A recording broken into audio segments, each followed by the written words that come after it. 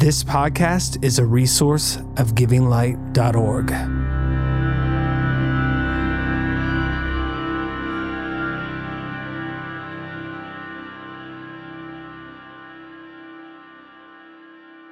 If we are going to live a life free from worry and anxiety, we need to understand this powerful truth, that true abundance is not the excess of possessions. True abundance is a person. Let me say it this way.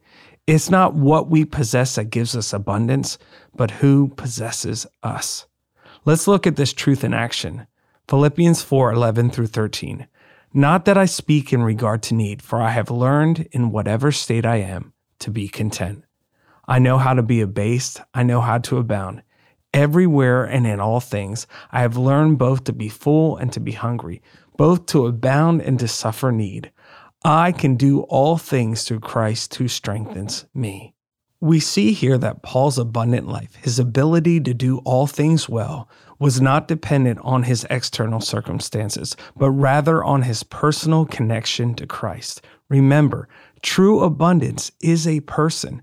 So no matter what situation Paul found himself in externally, he was able to rule, govern himself, his internal reality, through Christ who strengthened him. The word content in this context means independent of external circumstances. Paul was able to rule. He was able to govern his heart to be free from worry, anxiety, and restlessness. He was able to have peaceful satisfaction in the midst of external uncertainty. Why? Because Paul's ability to be content in all things was not dependent upon his own sufficiency or his own ability, but rather on Christ's sufficiency. In the Amplified translation, it says, I am self-sufficient in Christ's sufficiency. Notice that contentment was something that Paul had to learn. This was not his automatic response. What did he say? For I have learned in whatever state I am to be content.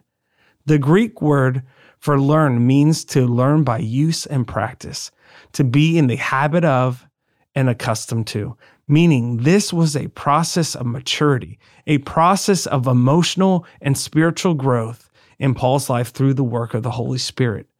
Being content in whatever situation doesn't happen overnight. It takes intentionality and co-laboring with the Spirit of God. Now, if we don't see this passage of Scripture in full context, we'll miss that Paul teaches us the steps he took to learn contentment. Philippians 4:4 through 9. Rejoice in the Lord always. Again, I say rejoice. Let your gentleness be known to all men. The Lord is at hand. Be anxious for nothing, but in everything by prayer and supplication, with thanksgiving, let your requests be made known to God. And the peace of God, which surpasses all understanding, will guard your hearts and minds through Christ Jesus.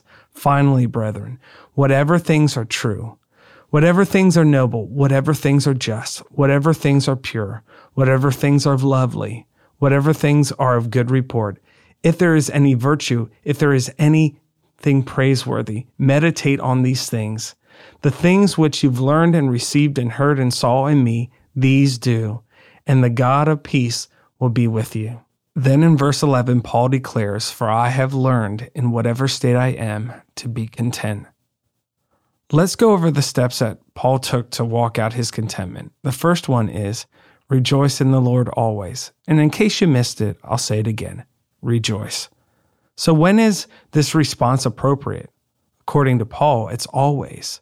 So whatever situation you're facing, rejoicing in the Lord is essential. Paul goes on to teach us to let our gentleness be known to all men. Who would have thought that if I interact with those around me with gentleness and humility and empathy, that would set me up to have internal peace? It's so simple, but so powerful. Paul goes on to say, be anxious for nothing. What is he trying to say? Don't allow fear to be your motivation. Don't allow fear and worry and anxiety to control your decisions, but in everything, by prayer and supplication. What is prayer? Communication and fellowship with God. And supplication is a seeking and asking and inquiring, a desire to understand. But in everything, by prayer and supplication, be thankful. Come on. Be thankful, and let your requests be made known to God. Then Paul declares that the Spirit of God would watch over and guard your heart and mind. Wait a second. Who will guard your heart and mind? The manifested presence of peace would guard your heart and mind. So let me get this right. If I do these things, God promises to guard my heart and my mind. And we know from Scripture that He commands us to guard our heart and mind. But in this Scripture, it says, if you do these things, I will partner with you and I will guard your heart and mind. What a beautiful picture of co-laboring with God. In verse 9, the things which you've learned and received and heard and saw in me, these do, and the God of peace will be with you. Obviously, we know that God's promised us that He would never leave us or forsake us, which is a covenantal promise we have with Him. So how can Paul suggest, if you do these things, the God of peace will be with you? Well, I believe this implies a couple of truths. The first one is His work in us involves cooperation. Now, I'm not talking about salvation. I'm talking about maturity. I'm talking about transformation. I'm talking about spiritual growth. What did Paul say? For I have learned to be content. The second thing that this implies is that His Spirit, His presence, has degrees of manifestation. So Paul is teaching us how to steward God's presence so that we can experience the increased manifested presence of peace, which will ultimately guard our hearts and minds. Contentment is to be free from worry, anxiety, and restlessness, no matter what is happening around us.